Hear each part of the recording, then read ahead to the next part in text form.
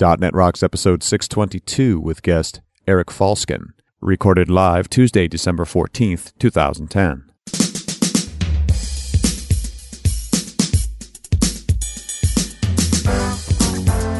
This episode is brought to you by Telerik and by Franklins.net, training developers to work smarter, and now offering video training on Silverlight 4 with Billy Hollis and SharePoint 2010 with Sahil Malik. Order online now at Franklins.net. And now here's Carl and Richard. Thank you very much. It's Carl, it's Richard, it's .NET Rocks. Yes, we are here. Indeed, we are. And I got a story for you. Okay. You're going to laugh at me. Okay. I'm just warning you in advance. I'm prepared. Well, you're aware of this because we've had this conversation for a while. That, of course, I like to travel anywhere I haven't been. Right. You are a traveling fool. Yes. And so I have actually poked at Microsoft Canada several times over the past few years saying, you know what? I'd love to go visit the towns in the far north where there's software development going on. Yeah, where there's woolly mammoths buried in the permafrost. Well, yes, there are. Well, totally unrelated to Microsoft Canada per se. I got approached by a group of folks in Whitehorse in the Yukon, looking for someone who could talk about business and technology.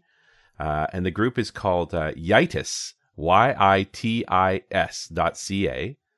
And they are hosting an event in Whitehorse on January 19th.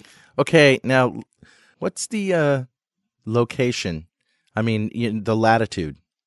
The latitude of Whitehorse. Give me 1 second. Let me look that up. I like. Because while you're thinking it, the first thing that comes to mind is Sicily, Alaska. Joel Fleshman. You're going to run into Walt out there, trapping and freezing your tuchus off. How many people are in this group?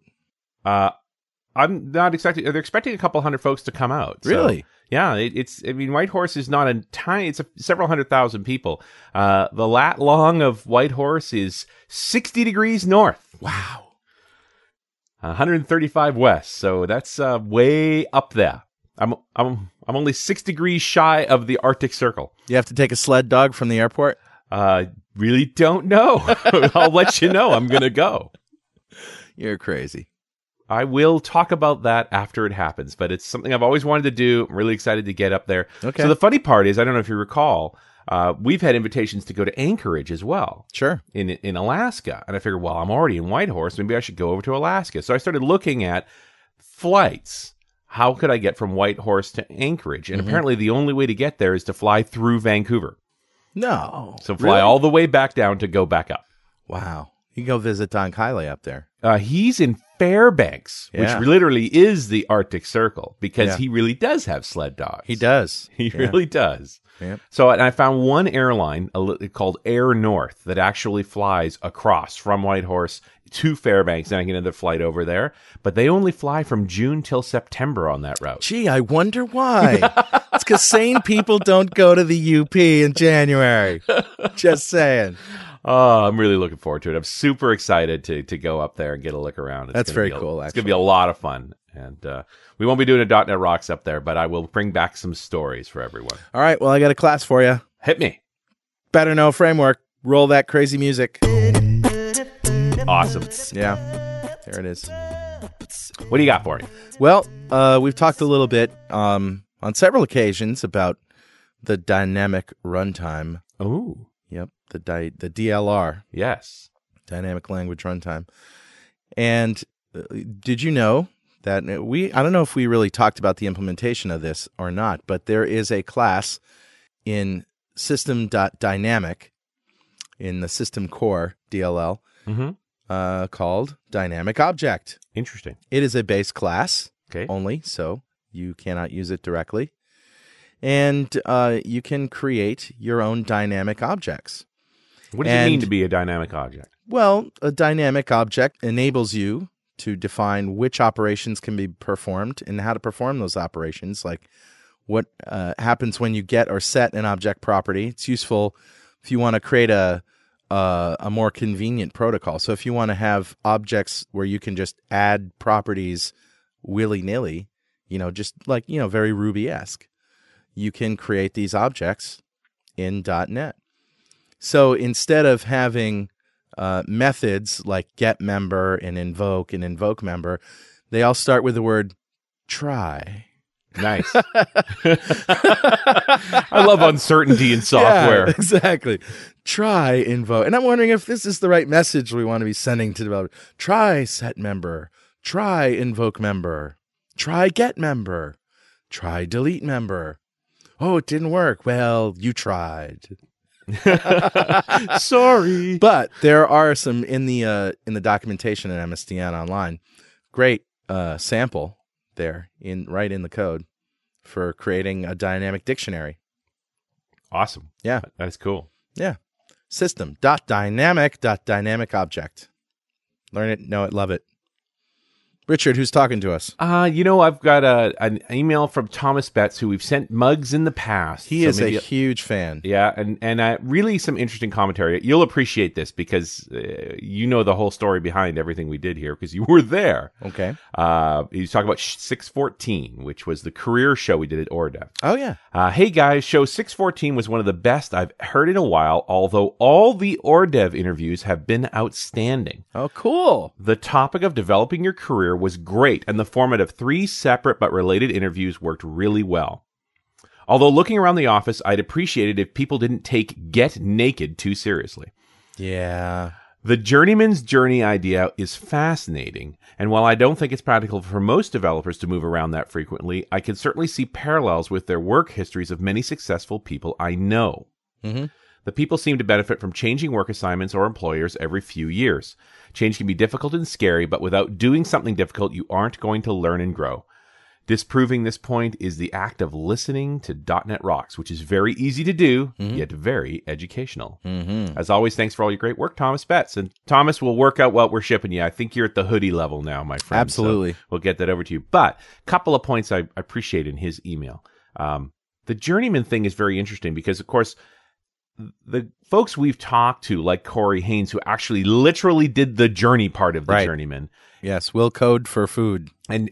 But it's about doing lots of different projects. And I've seen companies implement that journeyman effect within their organizations. When you're a big enough organization that you can ship folks around from project to project routinely, you get better developers as a consequence. And I think actually the development team has a good time. You know, at Strange Loop, we have the different teams that work on different pieces of the project, and everybody's worked on more than one thing. And the great part about that is that they carry that knowledge between them so that everybody knows more. We make a better product every time we do that. So it's got to, I think you don't have to do journeyman by leaving a company or being companyless and just roaming around. It's about working on as many different projects as you can in a year. And it's a good time, in between projects is a good time for you to do that. You know, for you to go to your manager and say, hey, I want to go around to some of these other teams and just see, if I can offer my expertise. Yeah. And I also think that it's a particular point in your career, that there's a point where you've learned the fundamentals and you're just trying to explore different elements. Yeah. And that it also comes and goes. There's only a period where that makes sense. And then at some point you become in a role where you're going to own a project and you are the mentor now. You lead others. Yeah. Anyway, I'm glad that you like the ORDEV shows, Thomas, because we talked a long time about how to make those right. Well, and I got to give kudos to Richard for taking all the interviews that we did and saying, you know what this is? This is 3 separate shows on these different topics and organizing them that way. So kudos to you, Richard, for figuring that out. It was, and you remember we spent a while shuffling We those, did, right? yeah. It was a lot. We had all these interviews. Of course, we didn't necessarily plan them as we're going to make an education show, we're going to make a mobility show, and so forth. Right. We got the interviews we could get, and then we sorted them out. And they just turned into... Yeah, they turned out that the topics were related. I'm a big believer in serendipity, and it was very serendipitous. Serendipitous. I love that word. Yes. Okay, well, let's introduce our guest today, Eric Falsken. He has been on the web doing HTML 2.0 and old school ASP since 1995. He's used .NET consistently since 1.0. He's been working with DB4.0 as a customer since 2003. He joined the DB4.0 team as a technical evangelist in 2005, and then DB4.0 was acquired by Versant, which is another object database vendor, in December 2008. And of course, he's a huge fan of the show. Welcome to the show, Eric. Hello, Carl. Hello, Richard. How are you? So, boy, it's been a long time since the words object and database have been said so closely together in the same sentence on this show. What happened to the whole idea, at least in the .NET community, of object databases? I mean, you have, ODBMS systems and ORM systems, but a real object database is quite a bit different from an ORM system, isn't it? Yeah, and a lot of that's because Microsoft's never really put their weight behind object databases.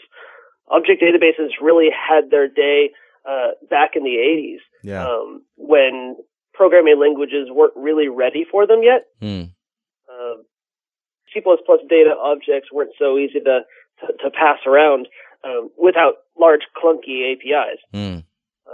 So languages like .NET and Java have really made that easy. And over in the Java space, a lot of stuff's been happening. But in the .NET space, not so much. Not so much. Yeah. What was the Microsoft even had a product that they were working on that just sort of died. I can't remember the name of it, the code name of it. It was like Object Base or something like that. Wasn't it, Richard? What was it called? It wasn't WinFS, was it? No, well, that was an object file store. Right? File system, yeah.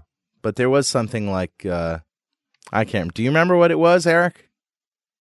I don't remember that one. It seems goes to show you how successful it was. Yes, it left a deep impression on us. Yeah. Yeah, but meanwhile they've redirected their efforts. Right. SQL Server has improved a lot over the past 10 years. Yep. And they keep giving us one ORM after another, but we've still not seen an object database. An ORM, of course, is a mapper between a database and objects. Mappers, yeah. Which isn't quite the same as saying, I have this object, just store it in the database. Now, Java has plenty of object databases, doesn't it? Right. The whole NoSQL movement sort of came out of a lot of the work in object databases. But yeah, there are a number of them that are still around. Objectivity and Versant. Tell us about the NoSQL movement, since you brought it up. Well, yeah, and I was listening to your banter a little bit earlier about about change and just choices and having to do a lot of different things. But really, object databases were the original NoSQL databases. The whole NoSQL movement is not necessarily about getting rid of SQL or getting rid of queries. But it's about getting away from the attitude of one size fits all. Thou shalt use a relational database. Yeah. And more towards using the right tool for the job. It's about making compromises where you don't really need this feature or that feature. You might not need multi-part transactions, or you might not need to always be consistent. You might not even need locking or transaction isolation. And the NoSQL movement and all of the different NoSQL products sort of give you compromises in some of those areas to reduce some of the extra baggage and SQL overhead and let you optimize for scale in one direction or another. So NoSQL is just a term for any sort of non-relational database, right? Right, or any database where you are removing some of the overhead and compromising on features. Okay. If you're like me, you're using Facebook on a daily basis. You also might want more control on what you're seeing and how you're seeing it. If that's the case for you, try FaceDeck. FaceDeck is a Silverlight-based client application for Facebook, now supported by Telerik. The product was formerly known as Microsoft Client for Facebook Beta. The news about Telerik taking over the application from Microsoft was announced by Scott Guthrie at his Firestarter event keynote. FaceDeck has a nice, elegant black finish touch. You can upload photos with a simple drag-and-drop operation from your file system to your FaceDeck. You also have instant access to your webcam. What's more, FaceDeck will save you from notifications from unwanted applications. You only see what you care for. And of course, it's free. Try it at facedeck.telerik.com. And don't forget to thank them for supporting .NET Rocks. Now I'm going to wear my DBA/IT guy hat for this whole show because somebody's got to rein you nut jobs in. I'd, of course, be deliberately provocative here because I know I get a good sense of why folks tend to store everything in relational databases. Is as soon as you are writing in my database, now I'm responsible for that data integrity. I'm responsible for backing it up, all those good things. And when folks are building apps, they just want to build the app. They don't want to worry about where stuff gets stored. So I've just taken that obligation on as the DBA, even if it doesn't necessarily make sense. Well, you said something really interesting there. That people are just trying to build apps. They don't necessarily care so much about their data. And what we've noticed is a lot of development houses, they'll adopt one development methodology or another. And sometimes that method might be a model-driven development, and other times it might be a data-driven development. RDBMS is great for when you want to model your data, and you want to get all of your data into the system, and then you start, engineering your system to reflect some of those requirements. But in a system where the application or the model drives a lot of the data, then you might want a solution that's a bit more flexible and not so rigid. Well, and plus this whole ORM thing is kind of nutty. If all I need to do is have somebody hold my object, why am I decomposing it? Right. I mean, we've been talking about now for the last couple of minutes about object databases, and we still haven't mentioned the words impedance mismatch yet. Right.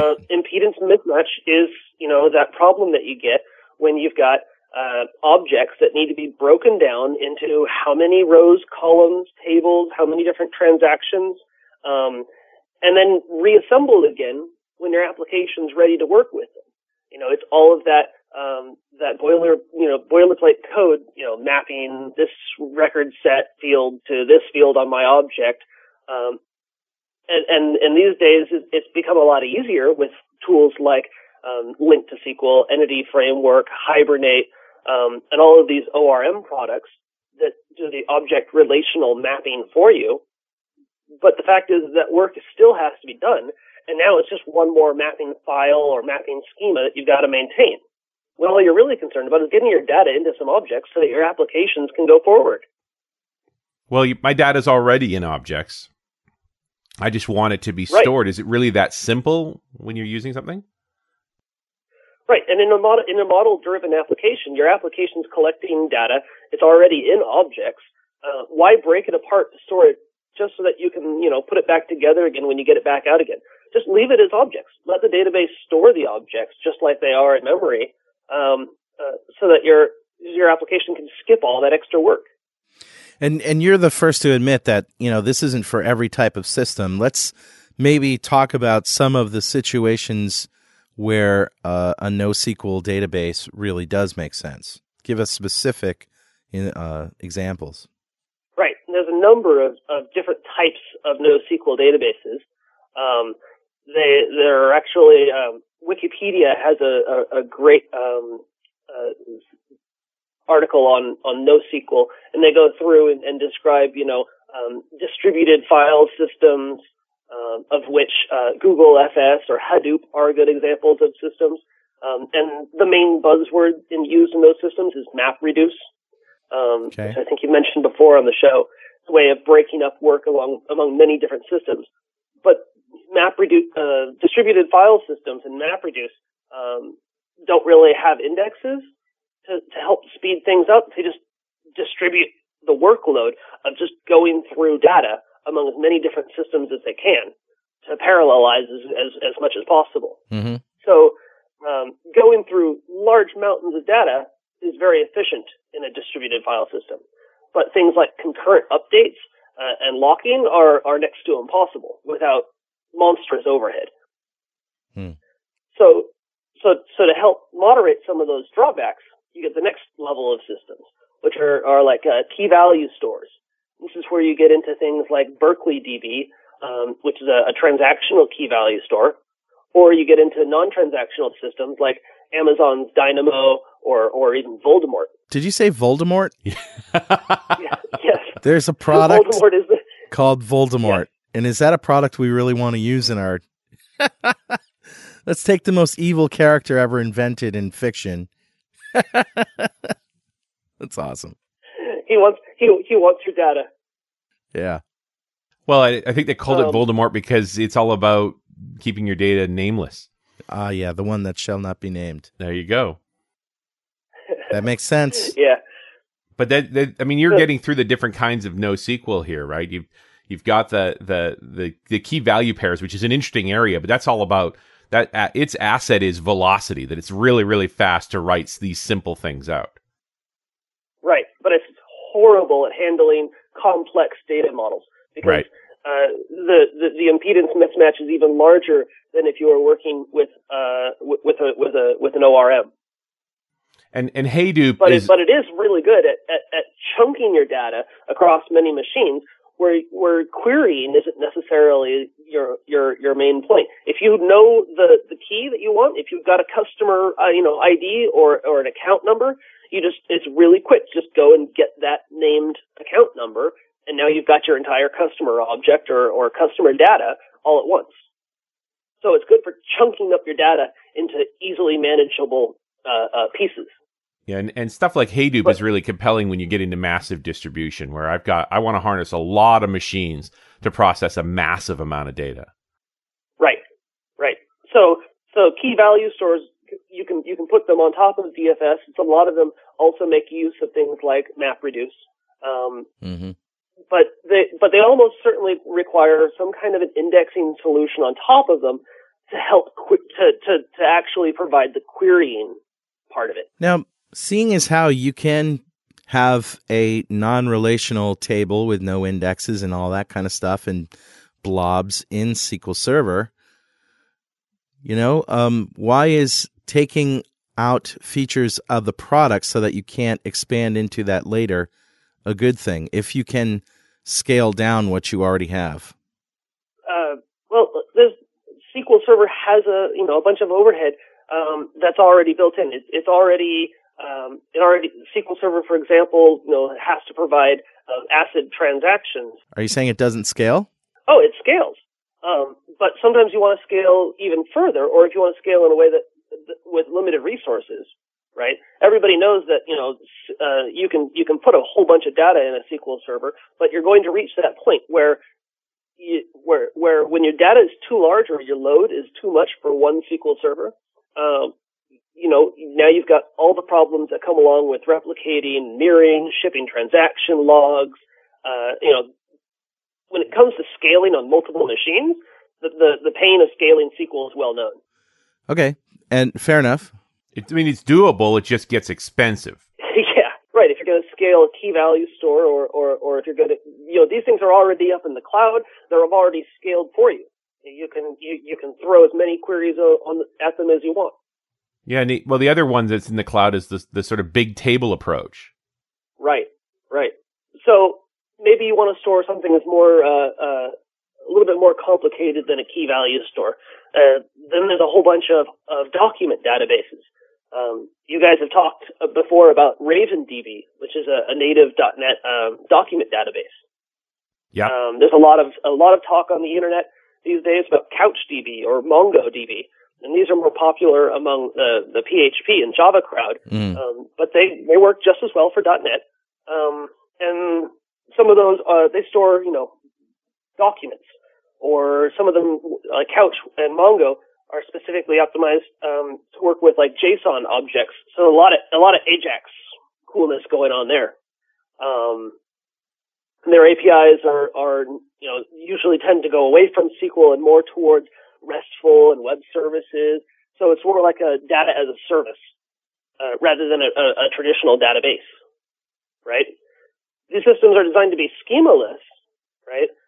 Because they're storing, the objects or the data as a single document. It's just a blob of data that's going into the database.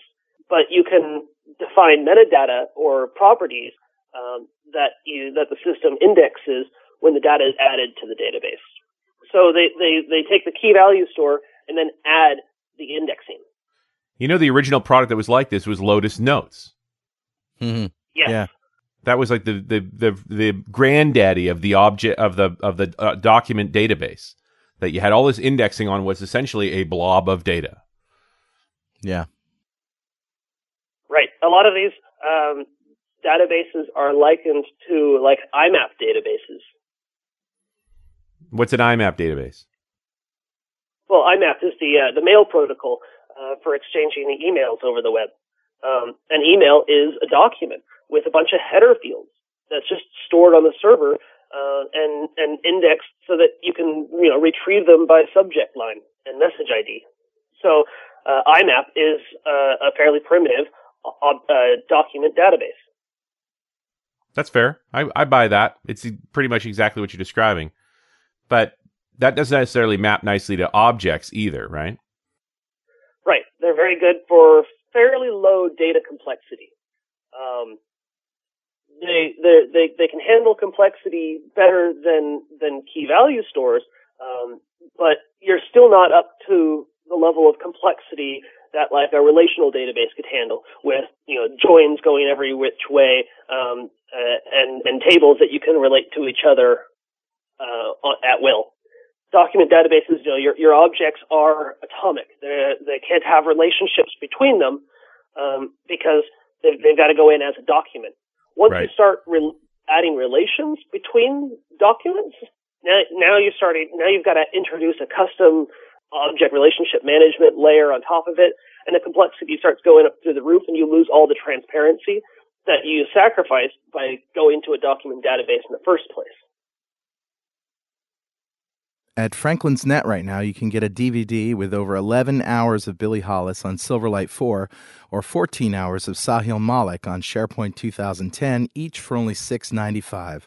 Order online at www.franklins.net. Are you looking to change jobs? Infusion Development has offices in New York City, Toronto, London, Dubai, and Poland. Infusion has hired a whole handful of happy .NET Rocks listeners. Contact me for an introduction at carl@franklins.net. So that leads us. Does that lead us to object databases then? Yeah, that's where we are. For .NET developers, give us the pitch. Give us the case for an object database.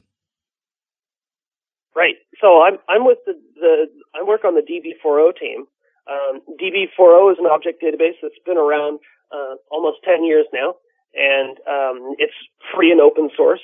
And what we do is we just store your objects the same way they are in memory. No strange object relational mapping. We maintain all of your object relationships. You want to add a new class, your class definitions that are running are the database schema. There's no extra schema to define, and you can query at any point in the objects. You don't need to predefine your metadata like you do in some of the document databases. Mm-hmm. And there's no serialization that's going on. But the main thing is, if you've got a customer object, in your class definitions, well, that's your customer object in the database. One of the main benefits of using an object database is like, say you've got a very typical scenario of using a customer, and your customer might have a collection of, might be associated with an account, and your account has an address. Well, the customer's also got an address, and maybe the account's got orders and product details, right? And before you know it, you've got a whole bunch of objects that are all related in memory, all through properties that reference one another, right? Mm-hmm. If you were to build up an order for a new customer and store it in the database, what would you do? You'd store your customer as a transaction, probably. You might even break it down and store his address and the customer together as a child transaction. You got to create the order, populate the order with products. That involves writing data to how many different tables? And each of those tables is, on a different location on the disk. And it starts to get really expensive. Before you know it, you've got, 100, microtransactions to just update this one customer. And if you need transaction isolation, now you've introduced locking and a whole bunch of other stuff, right? And you got to deal with conflicts and changes. Yeah. But in an object database, it's the object is the unit of work. So that customer object and all of its associated objects, if they're new, it's the first time in the database, they're all just stored together all at once at the same location on the disk. So it's a much faster insert.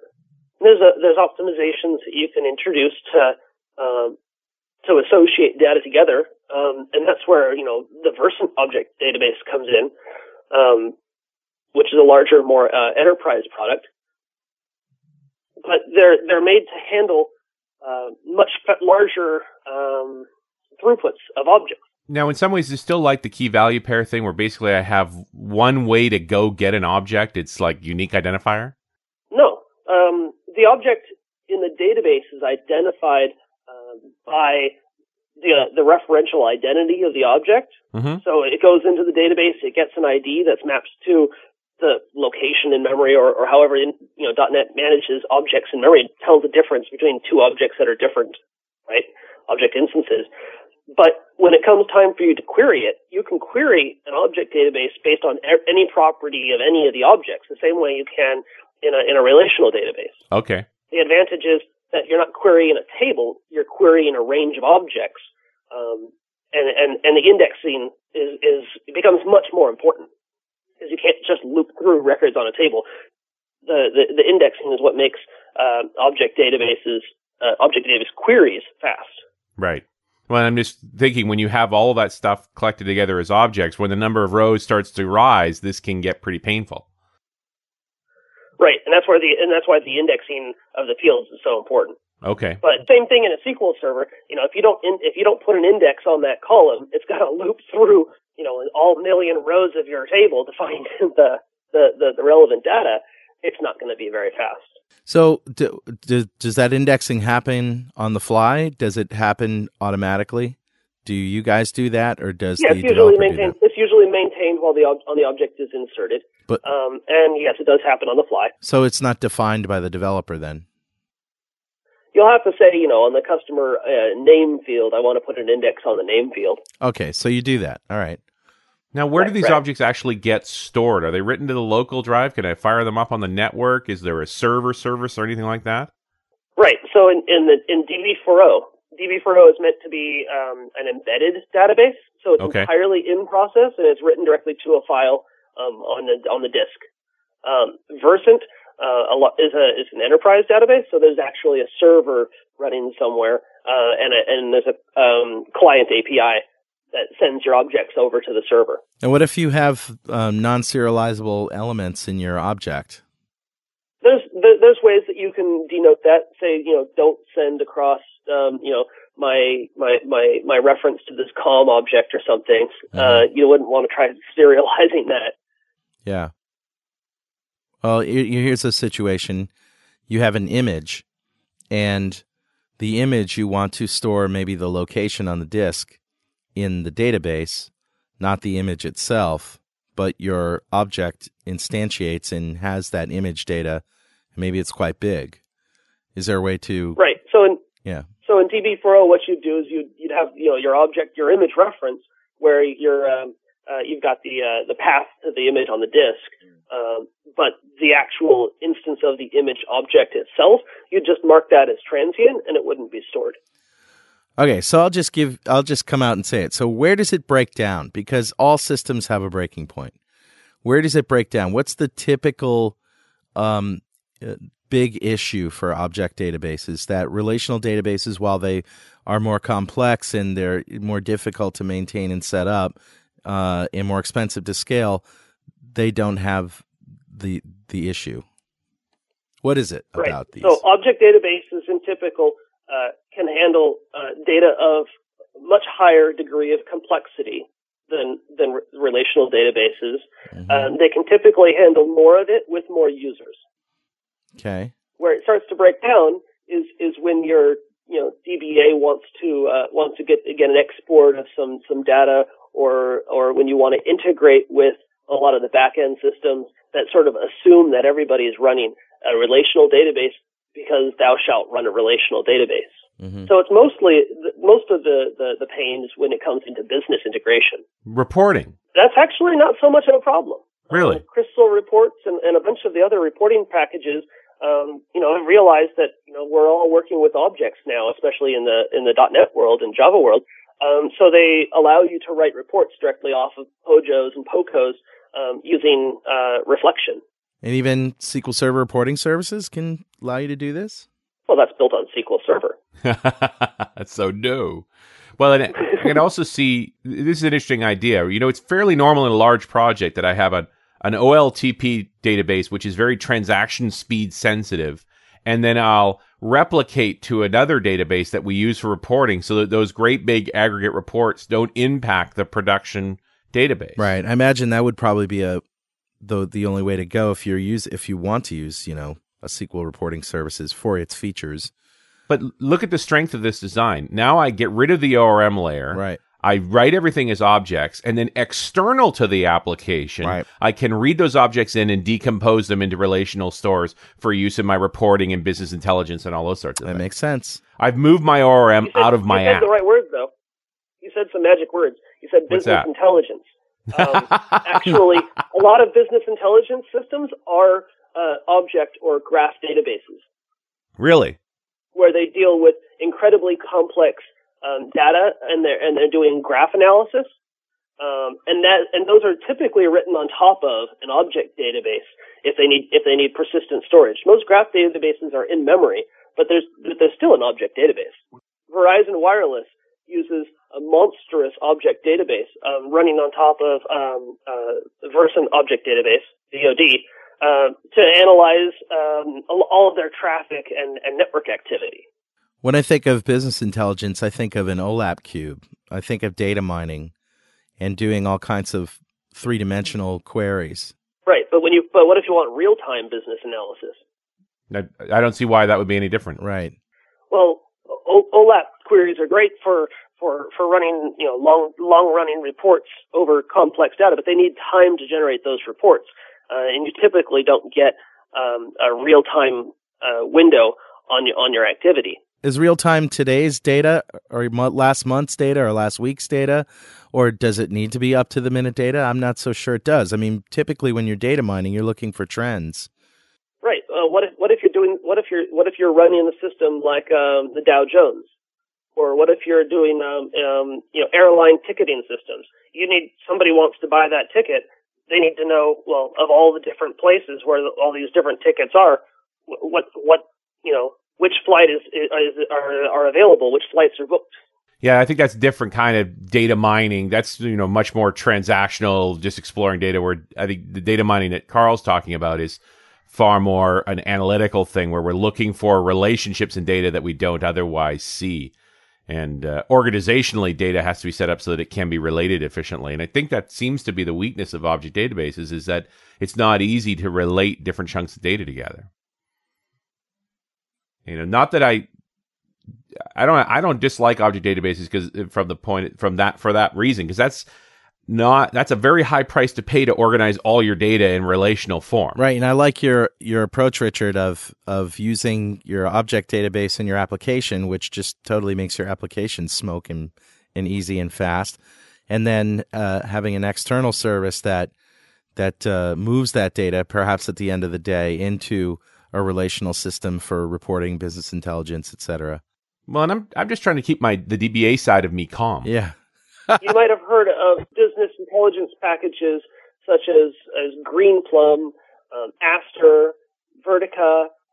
All of these are business intelligence companies that provide OLAP solutions. They're in a category of databases typically known as a column store, but object databases are no stranger to that space either.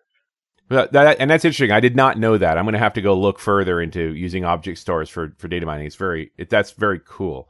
I want to make sure we get back to sort of the fundamentals of what people expect for their data store when they're using something like DB4.0.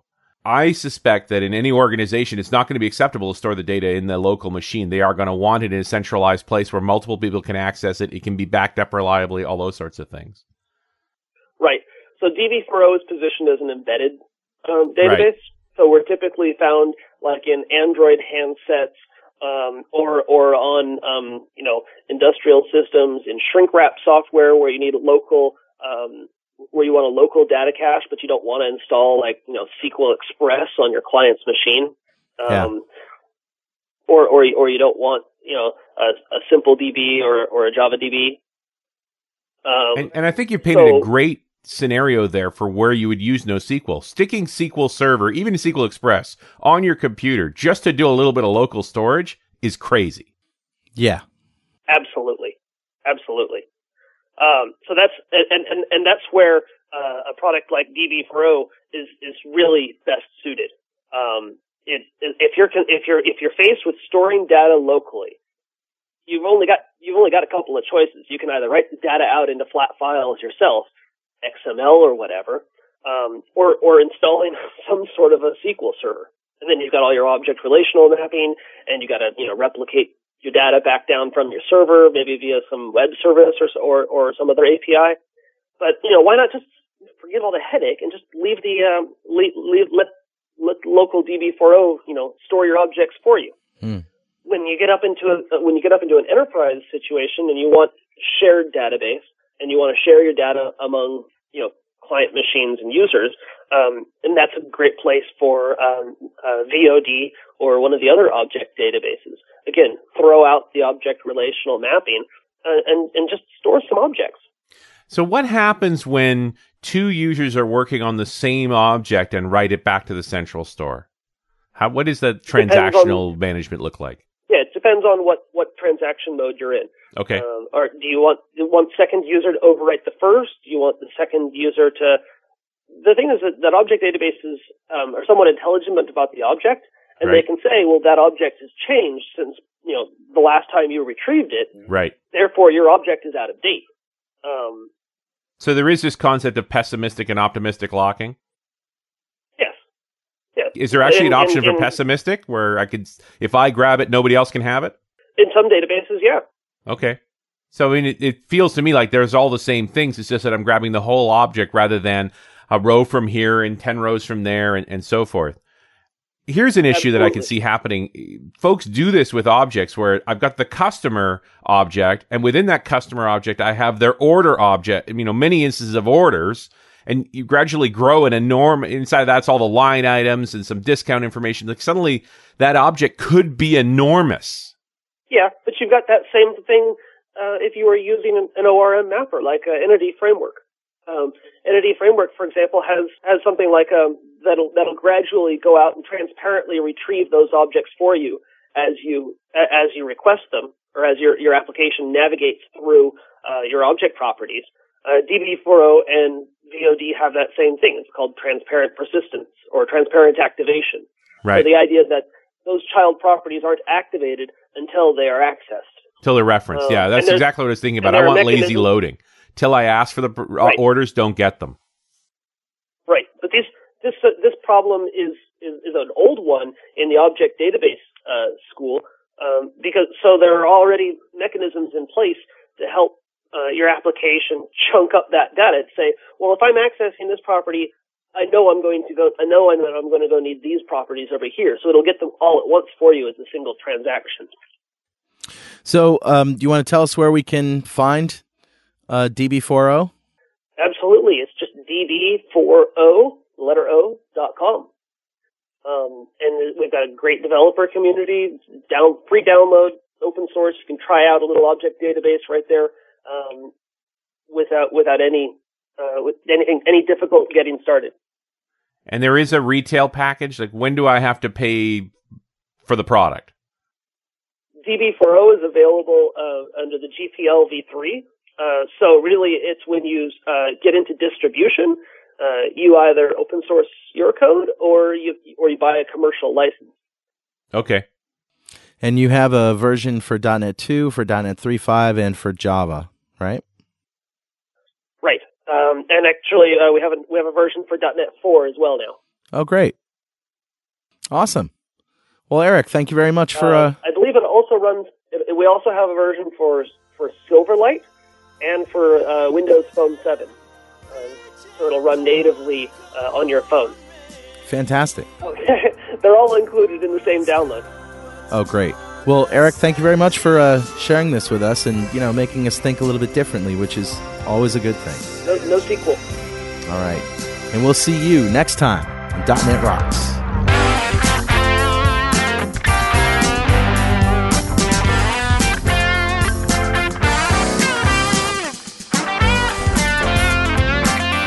.NET Rocks is recorded and produced by PWOP Productions, providing professional audio mastering, video, post-production, and podcasting services.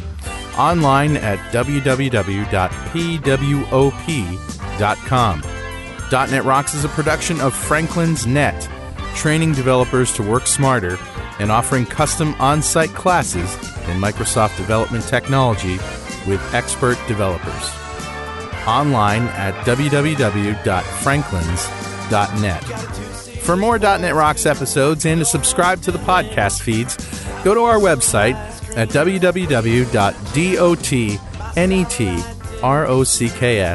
Got a transmitter banned by the FCC. Yes, I'm a